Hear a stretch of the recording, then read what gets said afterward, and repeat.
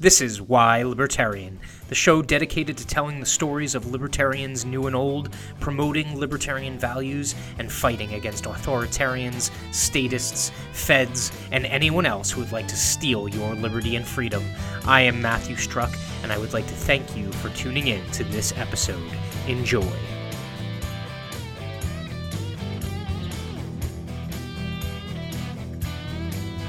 Welcome. This is Matthew Struck with Why Libertarian. We got another episode with a great libertarian here who is going to be sharing their story as to their background and why they're a libertarian. Nick Lamparelli is joining us from, are you in Boston today, Nick? No, I moved to Naples, Florida. Oh, wow. Fantastic. So you traded in winter, basically, is what you did. I traded a bad winter for a bad summer. Yeah. And given that it's early September, I'm now thinking, I'm not sure if that was a good idea. Yeah. Well, my next question was going to be, I have a bunch of professional contacts that are kind of like in the panhandle. How did you guys manage with Sally that just rolled through? So I've been very fortunate so far this hurricane season. All three that have approached the Florida coastline have basically tiptoed around us. Sally was the only one that we actually felt. So it got a little windy, nothing significant, but man, it poured. Oh yeah. Like the storm blew up right off the coast where we are, and it went from, just a little bit of drizzle to all day Sunday, torrential rain. I think we got 12 inches in 24 hours. So that's the extent. So I feel very fortunate because I see what everybody else is going through. Oh yeah, definitely. Yeah. We talked about a little bit of the wildfire situation in my last one that we did with Sean Osborne out in California. So it's like this is a reoccurring thing, and not to bore anyone who'd be watching or anything like that, but Nick and I know each other through basically the insurance and risk management industry. So this is something that we do on a day-to-day basis as far as our conversation. But I promise you, we won't afflict you with that today. I think there's a connected dotted line to climate change and things like that. Yes. Why libertarian? My libertarian stances affect how I behave, but it also affects what I think the potential solutions are. So, right. I'm sure we'll get into this, but whether you believe, whether you're a vehement believer, climate change is this thing, it's just I still think the libertarian view on how to solve that is superior. Yeah. We'll get into details, I'm sure, but I think there are parallels there. Yeah, no, we could totally dig into it. A lot of our back and forth, just kind of like in chat leading up to this, really focused on, and you could correct me if you think I'm wrong here, but a lot of it really focused on personal agency, right? Just the idea of you are the master of your own destiny in a way, and that there needs to be a results-based element to just life. Right. Regardless of whether you're talking about politics or not. Am I characterizing that perspective well? Completely. Okay. To me, I find it illogical. If you believe in free will, then why, if there's free will, so if there's a God, if there's a spiritual being that is giving us free will, why should that free will be contained by a human form God, like a government or something like that? It seems inconceivable to me that those two things can sort of coexist. So I believe in free will. I believe in human agency, that the individual has an incredible amount of deep resources that they can lean on, and that sort of informs or kind of guides me in terms of the rest of my philosophical approach, because I don't understand, if that part breaks down, then everything I believe breaks down. So I had to believe or really feel confident in that piece of it. And so I spent most of my adult life when examining and debating and re-examining my own personal philosophies, is that true? Do we have free will? Do we have agency? Are there circumstances where that can be taken away or minimized or whatever? And it kept circling back to, no, we have it. You can't take it away. And so we should be structuring society and culture to allow that to flourish. Yeah, definitely. A recurring theme, I think, that comes up with most conversations about libertarianism really centers on this element of almost cynicism that exists in the part of the people that believe in more government involvement, right? Yeah. This idea that the government, regardless, put whatever imagery you want on it, right? The nanny state, the government's your parent or whatever. But this cynicism that, left to our own devices, we would all devolve into this just, chaotic, anarchic mess. And what's ironic is, and I would love to hear your opinion on this, but with everything that's happening, whether it be the riots in Portland or in other places throughout the country, the ethnic and racial equality issues that we have going on right now, even down to the COVID response, it really goes to show you that government's been involved the whole time, right? It hasn't fixed the problem. And a lot of us would make the argument that it's basically made it worse, right? Or maybe even been the source of the problem. Yeah. Yeah. Yeah. I completely believe that. There isn't much that, so let me back up a little bit. I'm the fourth son of 5 to immigrant parents. I'm the first one in my family born here. I would say I grew up in a I wouldn't call it progressive, but a very liberal background. My father was a union guy. He truly believed in the social safety net. He taught his kids to believe in that. My first chance to vote, I voted for Bill Clinton. I voted for Bill Clinton twice. I voted for Ted Kennedy. I grew up in Massachusetts. I grew up blue. Yeah. Yep. So what happened? I lived a life, and I just saw I saw the disconnect. I saw the, why do things work this way? And, hey, when government gets involved in something and it breaks down, why is the solution always more money or more government? I don't understand that. Like, no one else operates that way, but for some reason it's just sort of accepted that, we'll just throw more money at it. And, having lived a life and having been in business or whatever, it's like that never solves the problem. It always makes it worse, especially introducing the money piece of it. I think that's the most corrupting aspect of it. I think the same people that want the government to come in and solve the problem and want the big budget for that, they don't understand the trade-off that comes with that. With gigantic budgets, you're inviting corruption. Yes. There's a big pool of money there to go after, right? So it gets seamly, and how all of that works. And so,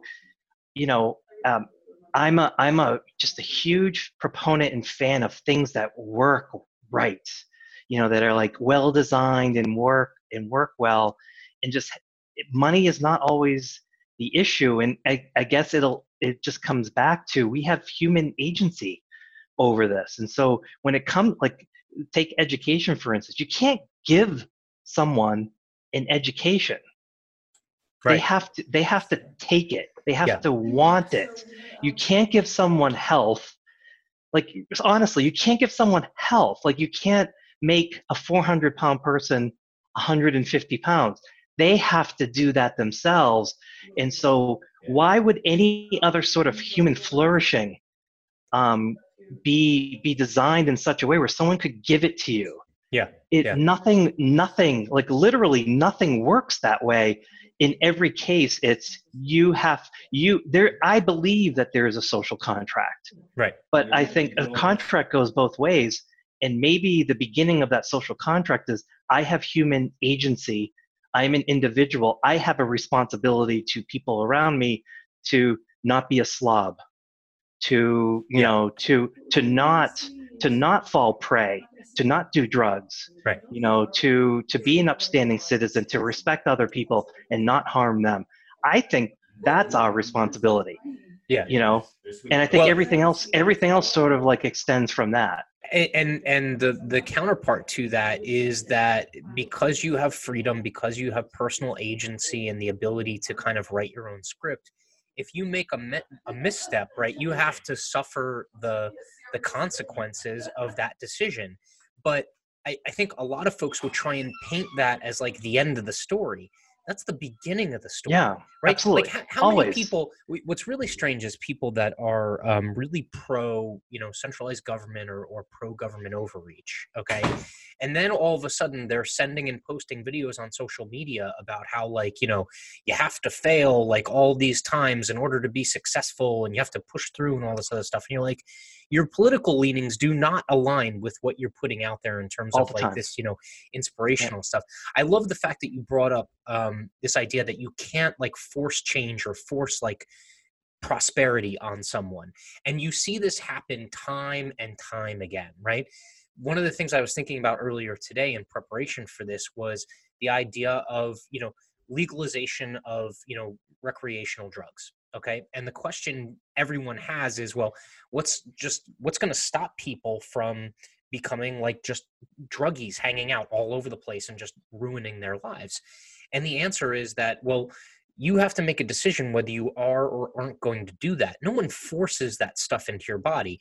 And more importantly, once you make that mistake, if you consider it a mistake, no one forces you to stop, right? So someone who ends up having a habit, if they end up stopping and surviving that, they do it of their own volition.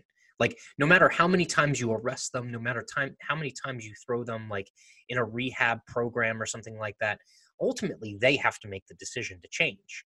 Yeah. And And and and doesn't it make them better?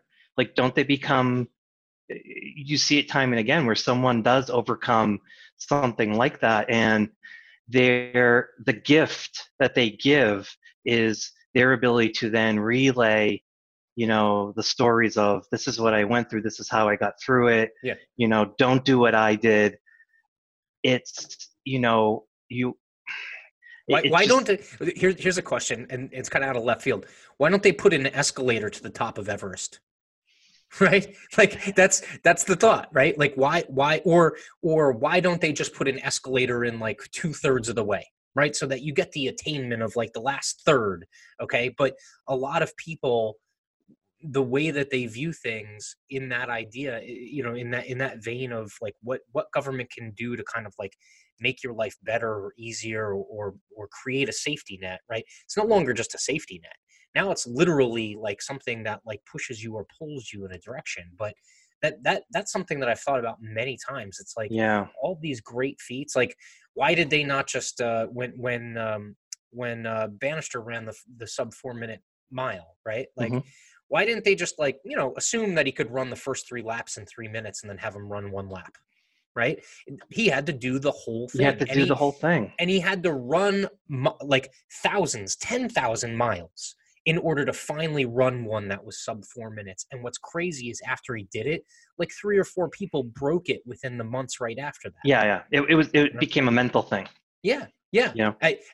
And to your point, humans are capable of amazing Yeah. things. But now you gave me a quote that I thought was absolutely fantastic. I've probably seen this and just not even kind of noticed it until now. But the Charlie Munger quote, right?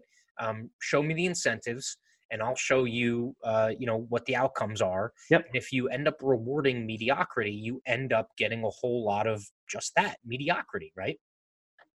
And I think we're seeing a lot of that now. So, um, you know, I don't want to make a political statement about like the riots and things like that. I think Sure. I think we can sort of separate that. Yep. But take those people that are in Portland, right, and are getting arrested. Right. Whether you believe this is police initiated or person initiated, these people are getting arrested and they're getting let go Hmm. Hmm. immediately. It's Yep. just a revolving door. And Yep. guess what happens? They get arrested again. Yep. And guess what happens? They get arrested again. Like, that's the incentive. Like, there's no incentive to stop them from behaving that way, and we're losing sight of those things. And so I hate to make the analogy and sort of say like, when you raise a child, I don't want to equate adults with children, Sure. but it's a metaphor, right? So, or analogy. Hmm. So if your children ask for things and you give your children things, what's going to happen? They're going to ask for She's more gonna ask for things, more. Yeah. right? Like, and is it painful to say no? Yes, Mhm. right? But that's what parenting is all about. Like, you have to, there's no way around it.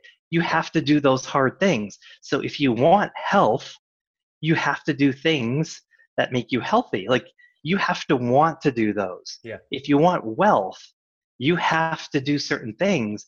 And I don't know at one point in my life that I began to sort of drift in that direction, but into the libertarian direction. But to me, it just seemed completely obvious just from my own personal productivity, my own personal progression through life, Yeah. that I was my worst own enemy. Like, I couldn't blame other people because I didn't study, or I didn't like pass this exam, or I didn't, you know, um, I didn't do the things that were necessary. And I recognized that. Like, it's like, if Yeah. I could just do this, or if I could just behave in this way, like, you know, put me in a corporate environment, I struggle with, keeping my opinions to myself, or saying things in a political way, and that has harmed my career.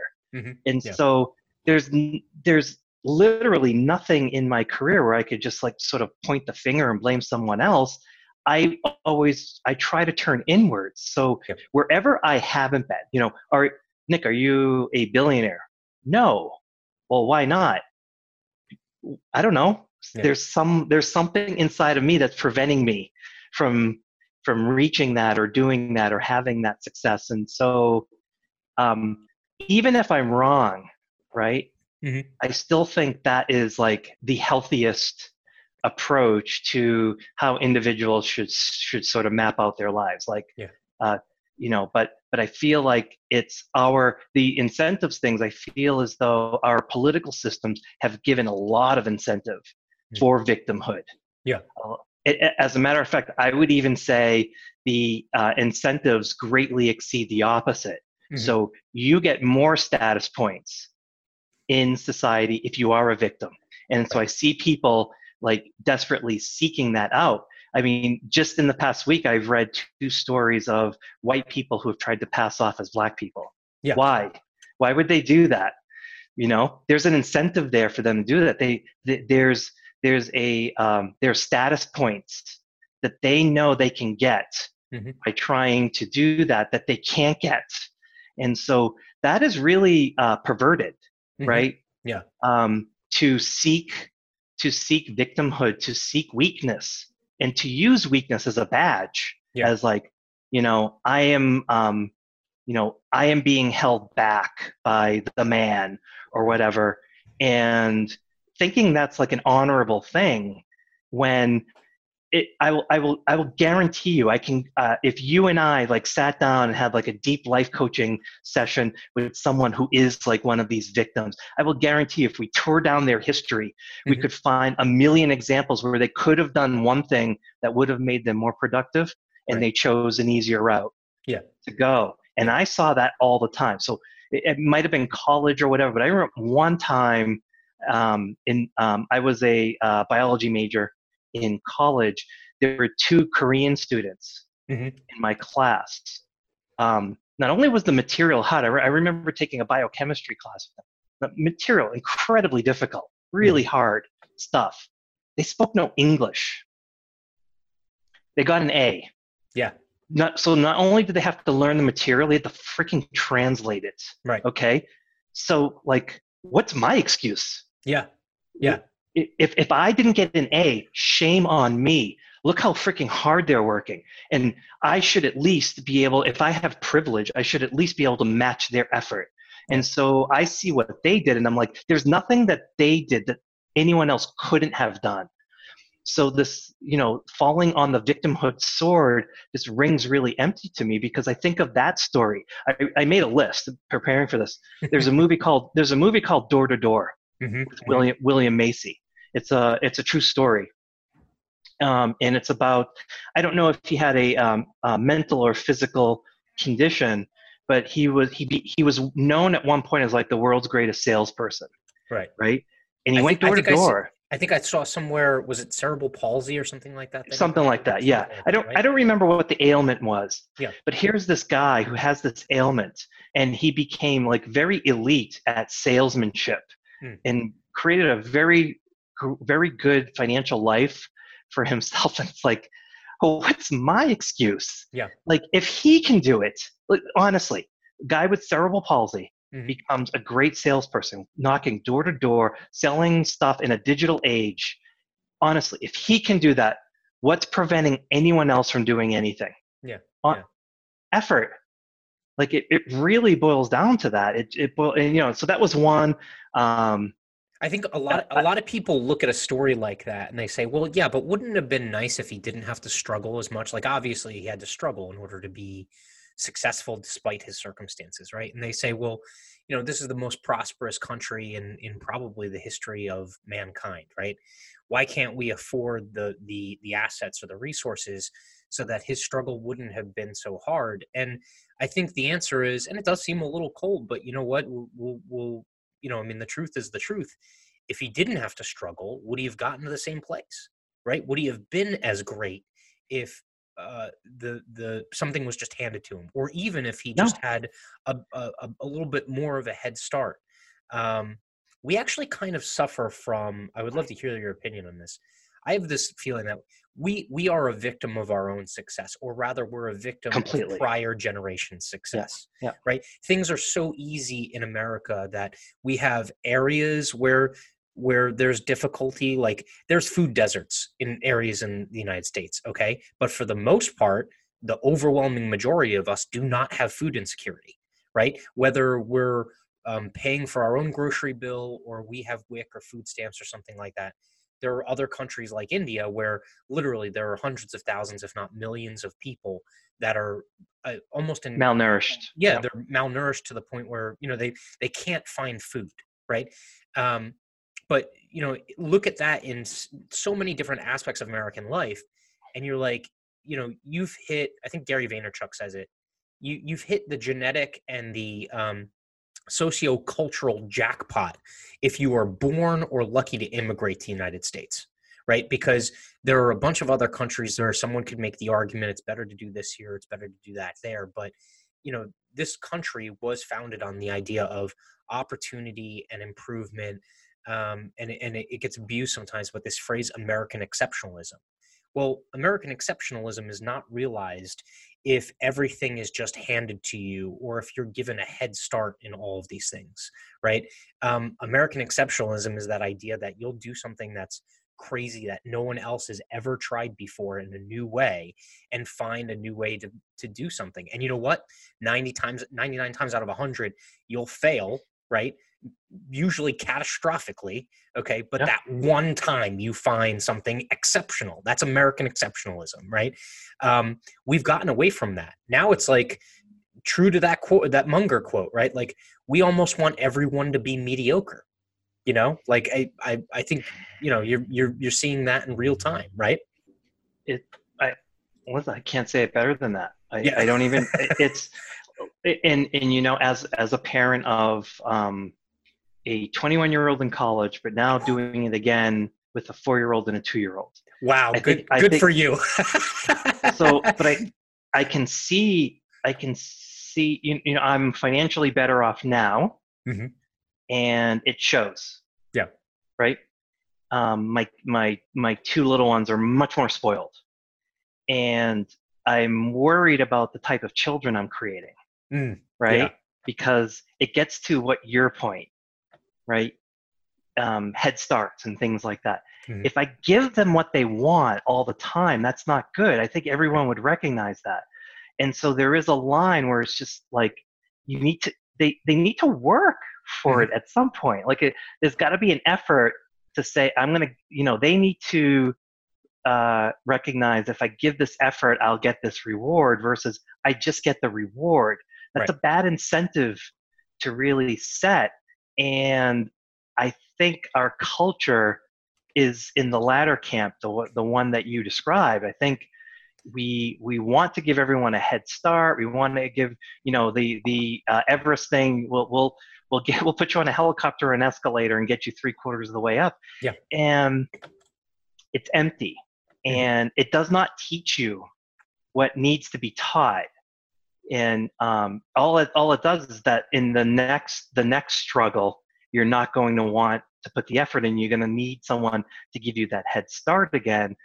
And I think we're seeing that now. So there's, I think, the participation trophy Mhm. generation is now where we see a lot of this stuff, where it's just like gimme, gimme, gimme, gimme, gimme. Like it how could you not have seen that by giving kids trophies for failing, that they would expect trophies for failing all the way through their life? Like, Right. how could you not expect that? Well, also look at the And flip side of that too. A lot of studies have shown that kids that get trophies for substandard performance, like just attendance trophies or participation trophies, um, there's a higher incidence rate of depression and other types of psychological issues that stem from that. they Because, know it because they yeah, know it inside. It's incongruous yeah, with the human agency, the spirit, the individualistic spirit that we talked about, that we each have. yeah, There's a fire when we're born. There's a fire born within us. hmm, Okay. I'll think of it as a spiritual fire, but that fire, that flame, needs to be enhanced. And so, if you don't feed it, it will die. right, You will snuff it out, and you can't. It's so difficult to light it back up, yeah, right? So yeah, I can see that, hmm, because I've seen it in other parts of my life as well, where the struggle wore me down and I was ill prepared for it, and I started to fall into victimhood. And and that's happened recently as hmm, well, and it was like a life coach that worked with me, that I realized that no, yeah, it's me. I have some control over it.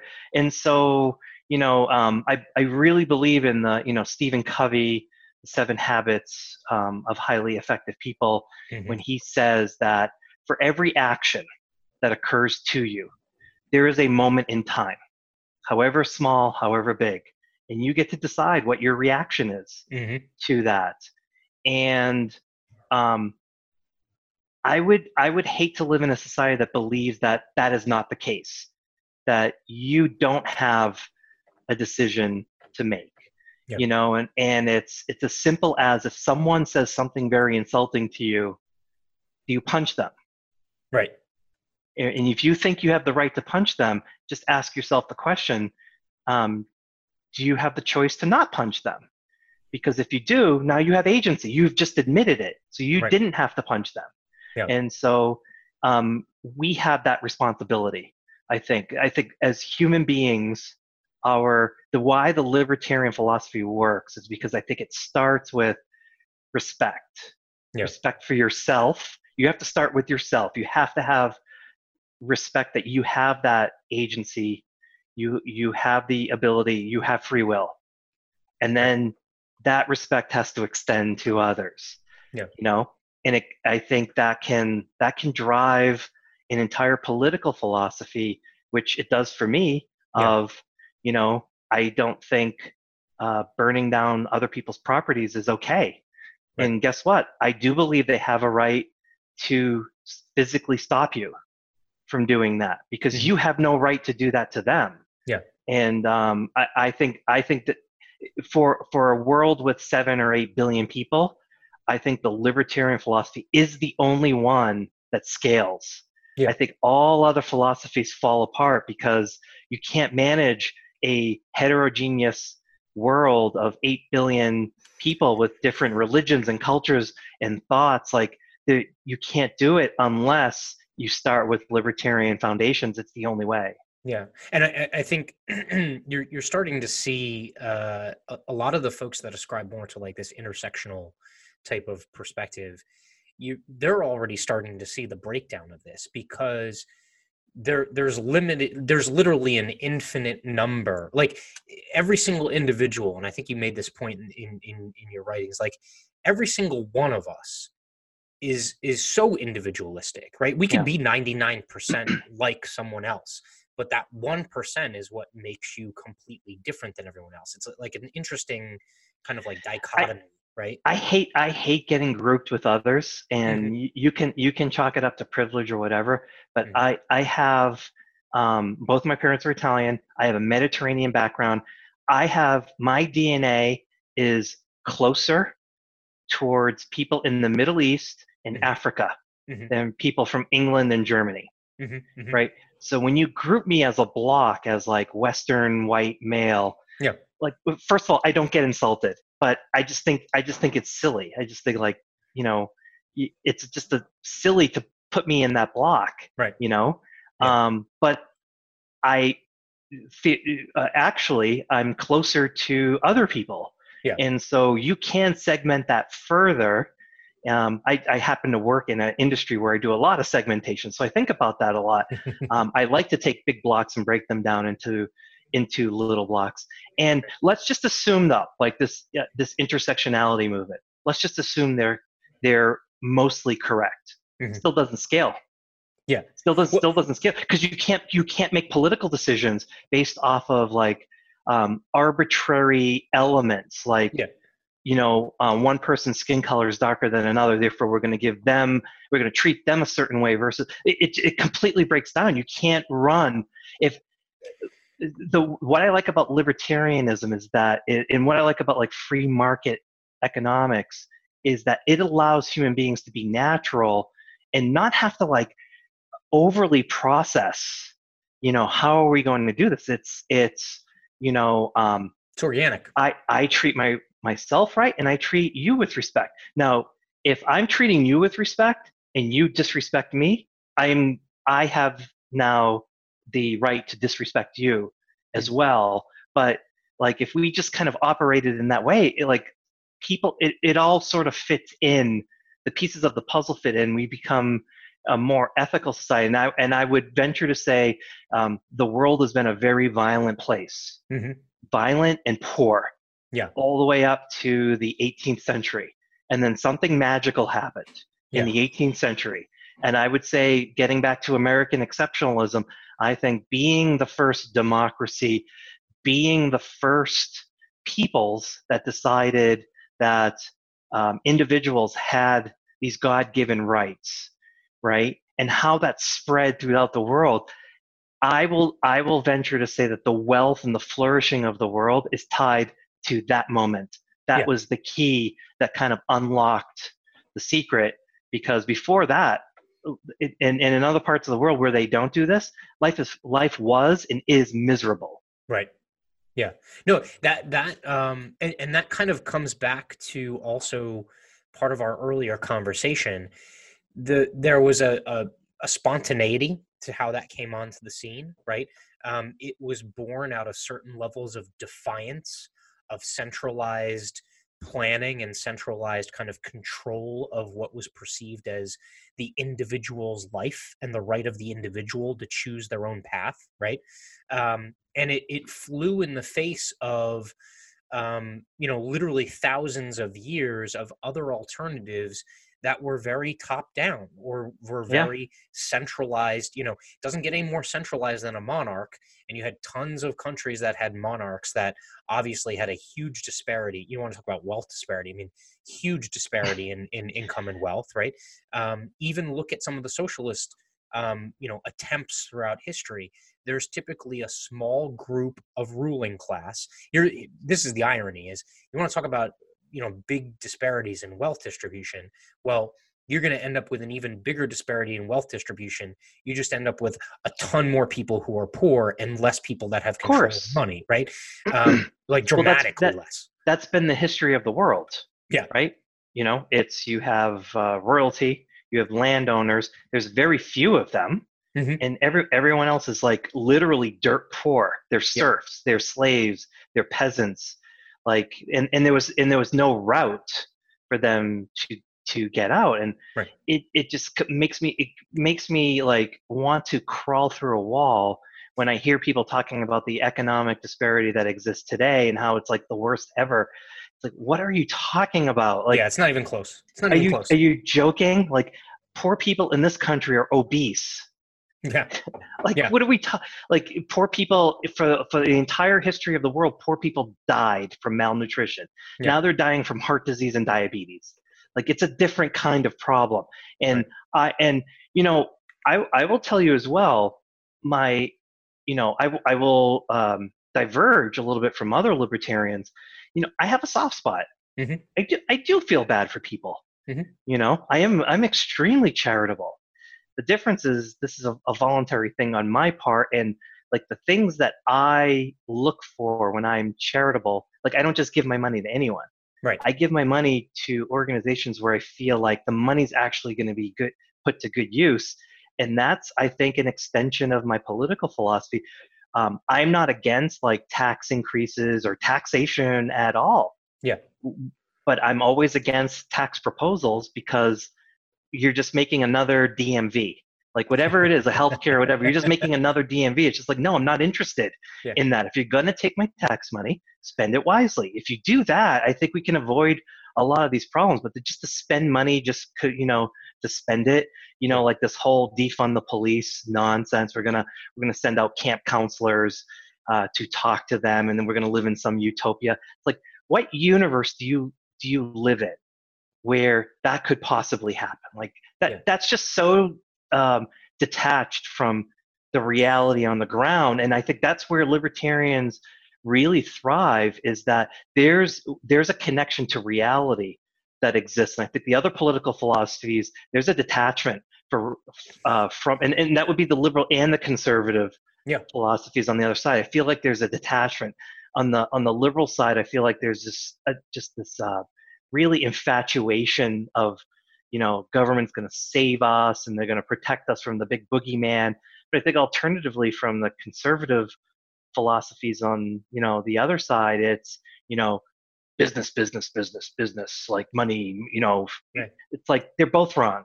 Yeah. Like both of them are looking at like these big entities to sort of like rescue the rest of us. And it's like, I don't want to be rescued. Just Yeah. get out of my way and get out of everybody else's way. That's all I ask. I find it really interesting that the both majority parties, major parties, have been co-opted and set up in such a way now that it used to be the Democrat Party legitimately used to speak to middle class and poor American, at least used to speak to them. Okay, we can have a separate argument as to whether or not those policy prescriptions were actually going to do or help those people, right? But I think what's happened really within probably the last like 20, 30 years, like since Clinton, okay, since Bill Clinton, is that now both parties, it seems, are completely controlled by these top-down interests, and the grassroots organization, and I'll use these, air quotes, grassroots organizations are not grassroots organizations that have the ear to the top of these parties. The grassroots organizations are these gigantic conglomerated nonprofits, and advocacy groups that have tens of millions or hundreds of millions of dollars in funding. And even then, you're talking about an organization that is not speaking to the average American's needs, right? They're speaking to some higher level of whatever influence, some higher level of politicking on their own part, right? And that very dynamic is, it's damaging because you know what? It comes up time and time again.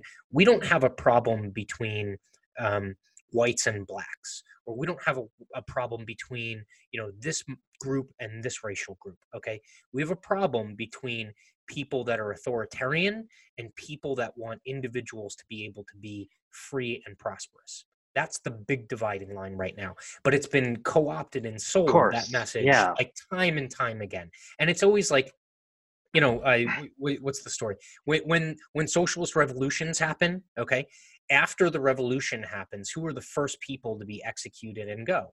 It's what they call, and again, I don't use the phraseology, or I didn't come up with it, but the useful idiots, right? The people that caused all the disturbance and stuff to get the revolution to happen. Well, we don't want them around anymore, because once they figure out they're getting screwed a second time, we don't want them causing a disturbance. So we got to get rid of them. So the people that are the loudest and the most violent and the most open about trying to get this, seed change to happen, typically they're the first ones to go on the tail end. They've lived beyond their useful livelihood, and that just goes to show you what that dynamic is like. Of course, yeah. So I'm a big fan of World War II and military history, but specifically World War II, because it's just it was such a dark time in human history, right? And so I'm always amazed at how much sympathy the Soviets get. Like, just amazed. Like, it's always like the Nazis invaded Poland and they started World War II. And it's like, just yesterday, I got a tweet from, I don't know if it was the History Channel or History Magazine, like, on this day in 1939, the Soviet Union invaded Poland. And it's just, I've because of that kind of stuff, I've become more like, I'm not a fascist. I'm anti-fascist, but I'm more anti-communist. And the reason for that is that fascism is so obviously distasteful, so obvious, right? Yeah. But communism is dressed up in, it's lipstick on a pig. It's dressed up nicely. It's sold in a way. It's very alluring to people, because I sort of fell for it. I would probably classify my father as quasi-communist, right? Like, so he kind of distilled that down to me, and so there's an alluring element of it of, yeah, we're all in this together, and if you've done a little bit better, you should give a little bit more, and all of that, but not looking at like how that is sort of played out. And it plays out exactly how you would expect it to play out with those incentives in place. And I love what you just described of, like, who do they get rid of? Yeah. Stalin got rid of Trotsky. Yeah. Trotsky was like booted out of the Soviet Union, and Stalin's like, yeah, that's still not good enough. He was in Mexico. He sent a headhunter down there to assassinate him. Yep. Thank you for your service, but yeah, that's basically always how it works. And so that's why, like, a lot of, like, when people see like my tweets or posts, like, yeah, I'm generally more like anti-communist, because I feel like I don't have to be anti-fascist. Right. There's so many people doing that work for me, but it's the communist part. It's like, I want to take the allure off and just say, oh my God, it's such a freaking disgusting philosophy. It is all dressed up in these platitudes, and it can't hold any water. Like, it literally can't and has never. And so, debating people about, like, I love debating people about the Nordic countries and how, like, oh, well, they're democratic socialism. And it's like, they're more libertarian than you give them credit for. First of all, their economies are all free market. Yeah. They have, like, but I think more, it's the culture of the people. The people have respect for one another. And so, as much as they have, like, free healthcare and all this other stuff, it's like they chose that. Right? What also gets discounted about the Nordic countries, and we're kind of running up against time, so I don't want to keep you too long. But what gets kind of brushed under the rug is that the Nordic countries culturally are very homogeneous. Yes. Okay.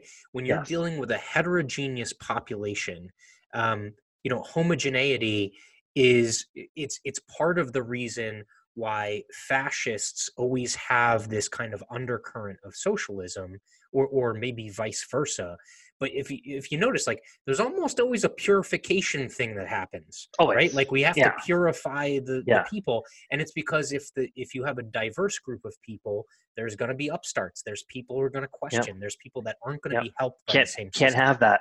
Exactly. And so can't have that. That's why that falls apart 100 times out of 100, it falls apart unless you have an extremely homogeneous population. Well, I want to thank you very much. I appreciate it, Nick. I could go all day. Yeah, I know, right? Like hours. If COVID wasn't happening, like we should go to the libertarian convention or whatever, because like, you know what? I love the debate, and it's like I want my ideas tested because Yes. I want them to be bulletproof. So having these kinds of conversations, it's like, yeah, bring it on. Like I'm willing to bend my ideas. Libertarians get a really bad rap because when you get into a group with us, we fight with each other even harder than we fight with people outside of the group. And it's because we want that litmus test of like, you know, what actually holds water. And you know what? There are some very defined kind of pillars of the libertarian party and movement. And then there's other things that we debate on a daily basis. And that debate is important. Right? First Amendment, expression, diversity of thought, all of those things are important within the party. And what's funny is how people in the major parties don't have an appreciation for how beautiful that is. And they're all about like, this is the party line, this is the direction we're going in. And we're like, all right, well, have fun marching to your doom. We're going to be over here having a good time. So yeah. I want to thank you for taking the time out. I know you got a couple things to go do. I wanted to leave with one quote. I don't know if you've ever heard this, but this is a Teddy Roosevelt quote. Nothing in the world is worth having or worth doing unless it means effort, pain, and difficulty. I have never in my life envied a human being who led an easy life. I have envied a great many people who led difficult lives and led them well. I love that quote. Yeah, awesome quote. So enjoy the weather down there in Naples, and we'll have to do this again sometime. Okay, I love it. Thank you so much. Thank you again for tuning in. This is a quick reminder to subscribe, like, share, and comment to help get the message of liberty and freedom in front of as many folks as possible. See you next time on Why Libertarian.